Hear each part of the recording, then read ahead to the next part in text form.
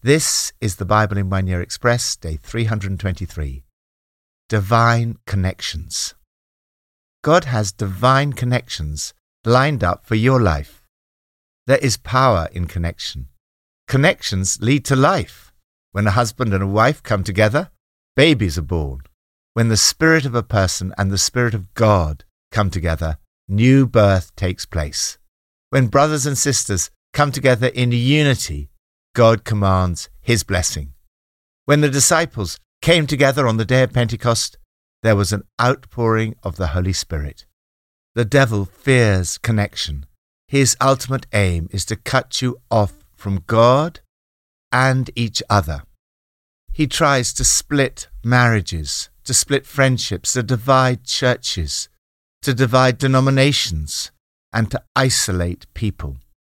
Although our culture is more connected than ever before through the internet, phones, and social media, people are more isolated and lonely than ever. In 586 BC, Ezekiel had a vision of a battle scene. He saw Death Valley. The valley was full of bones that were very dry because they had separated.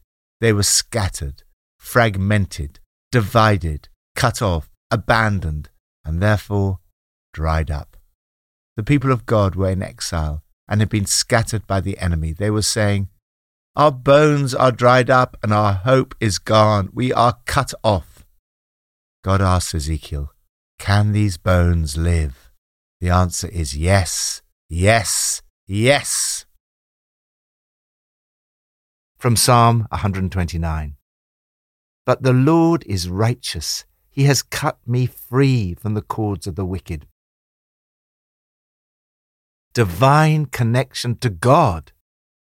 Do you sometimes feel kicked around by the enemy? Everything seems to be going wrong. You seem to be losing. You're experiencing the oppression of the enemy. But victory rests with the Lord. The psalmist says, "They've kicked me around ever since I was young. Their plowmen plowed long furrows up and down my back. Then God ripped the harnesses of the evil plowmen to shreds." Jesus has made victory possible for you through his death and resurrection, which connects you to God. Lord, help me to stay connected to you in spite of all the attacks. New Testament from James 3. Not many of you should become teachers, my fellow believers, because you know that we who teach will be judged more strictly. We all stumble in many ways. When we put bits into the mouths of horses to make them obey us, we can turn the whole animal. Or take ships as an example. Although they're so large and driven by strong winds, they're steered by a very small rudder, wherever the pilot wants to go. Likewise, the tongue is a small part of the body, but it makes great boasts. Consider what a great forest is set on fire by a small spark. With the tongue, we praise our Lord and Father, and with it we curse human beings who are made in God's likeness. Out of the same mouth come praise and cursing. My brothers and sisters, this should not be. Can both fresh water and salt water flow from the same spring? Who is wise and understanding among you? Let them show it by their good life, by deeds done in the humility that comes from wisdom. But if you harbor bitter envy and selfish ambition in your hearts, do not boast about it or deny the truth.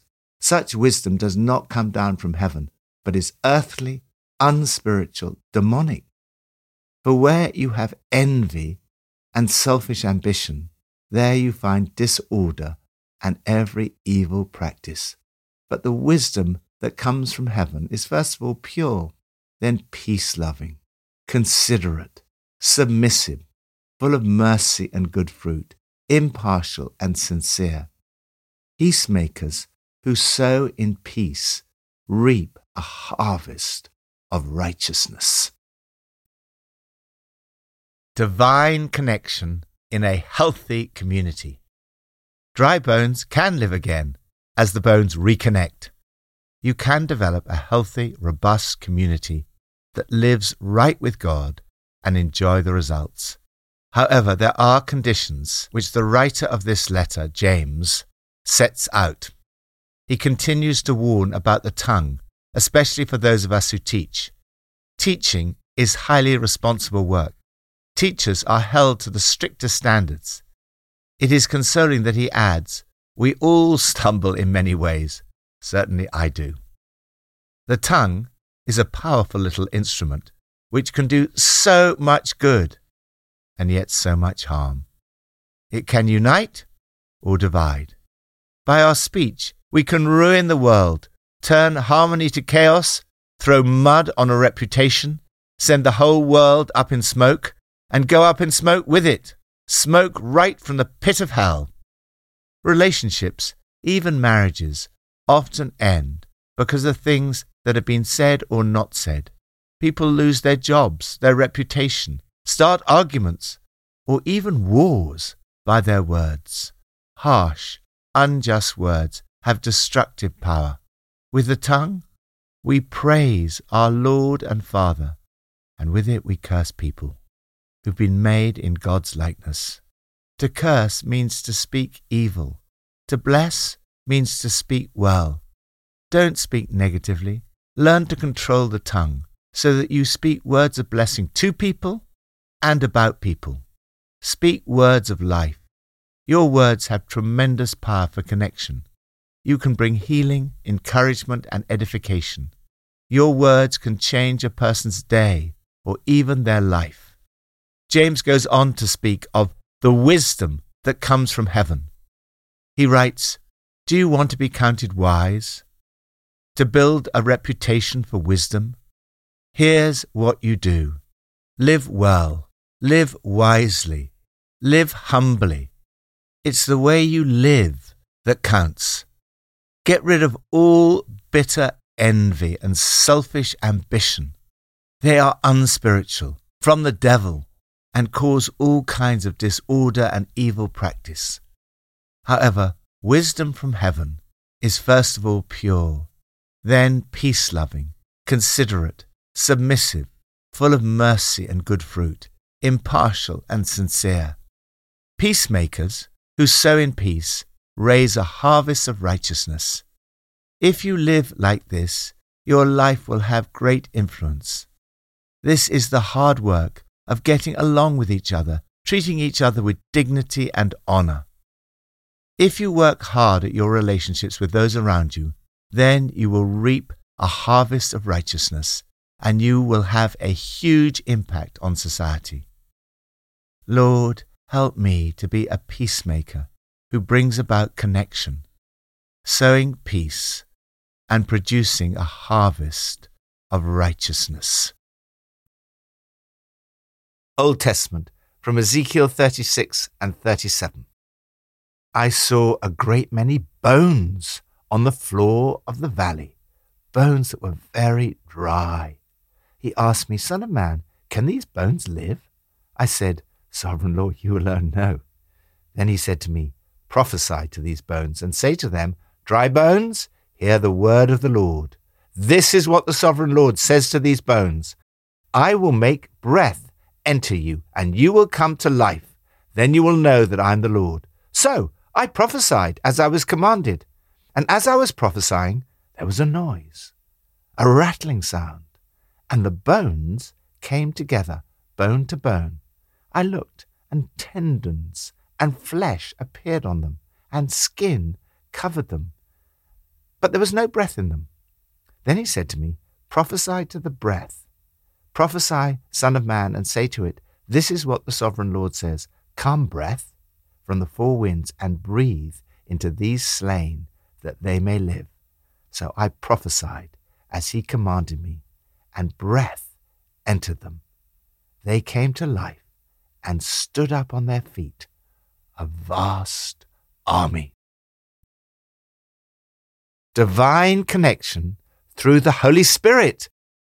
Hope at last! Dry bones can live.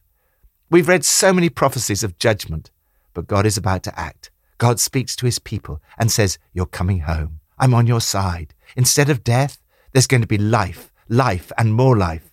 How is this going to happen? In this passage, we see 3 divine connectors, the world's greatest wireless connectors. First, the Word of God. The Word of God gives you connection with God and transforms your relationships. Prophesy to these bones and say to them, dry bones, hear the word of the Lord. In my own life, I was spiritually dry. In fact, I was dead. I had lots of friends, but there wasn't a deep connection. Then I read the New Testament. I heard the word of the Lord. I connected with God and I experienced a far deeper connection with other people. God's promise of restoration is so powerful. I will give you a new heart and put a new spirit in you. I will remove from you your heart of stone and give you a heart of flesh. And I will put my spirit in you and move you to follow my decrees and be careful to keep my laws. God can revive things that have been dry and even dead. When the word of God and the Spirit of God come together, there is resurrection life and the knowledge of God. What is impossible with human beings becomes possible with the power of God. Without God, the church would indeed crumble away, as the world tells us. But with God, these dry bones will live again. Second, the body of Christ. The unity of the church is so important. We need visible signs of this unity, divine connections between different parts of the church and within each local church. This is what Jesus prayed for in John 17. Here, the Lord gives Ezekiel a visual aid, using 2 sticks to communicate the unity God is going to establish. Join them together into one stick so that they will become one in your hand, one king over all of them, one shepherd. This is a foretaste of the unity of the body of Christ. God promises, I will be their God and they will be my people. The unity of the church will also lead to the restoration of the city. So will the ruined cities be filled with flocks of people. This vision of restored unity gives me such hope for the church in our city, in our nation, and across the world. God never abandons his people, and his plans are always ultimately to restore and save us. Third, the Holy Spirit. The dry bones had no breath in them, but the Lord said, prophesy to the breath, come, O breath, and breathe into these slain, that they may live. So I prophesied as he commanded me, and the breath entered them. They came to life and stood up on their feet, a vast army. No English translation can do justice to the Hebrew word ruach. It occurs 400 times in the Old Testament and is translated in different English words in this passage: breath, wind, and spirit. This Spirit brings new life. I am going to open your graves and bring you from them. I will put my Spirit in you and you will live. This resurrection power lives in you, bringing you new life. The Spirit of him who raised Jesus from the dead is living in you. There's a rattling sound as bones come together, the sound of divine connections forming once again, the sound of God breathing new life into his church by his Spirit.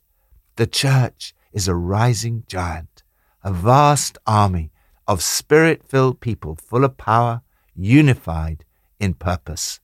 Lord, would you breathe new life into your people? From dry bones, raise up a mighty army so that all nations come to know that Jesus Christ is Lord. Pippa adds, Ezekiel 36:26. I will remove from you your heart of stone and give you a heart of flesh. There are many things that can harden our hearts. There are battles, struggles, disappointments, and heartbreaks. Even too much success can mean that pride creeps in and takes hold. God wants soft hearts that are open and responsive to him.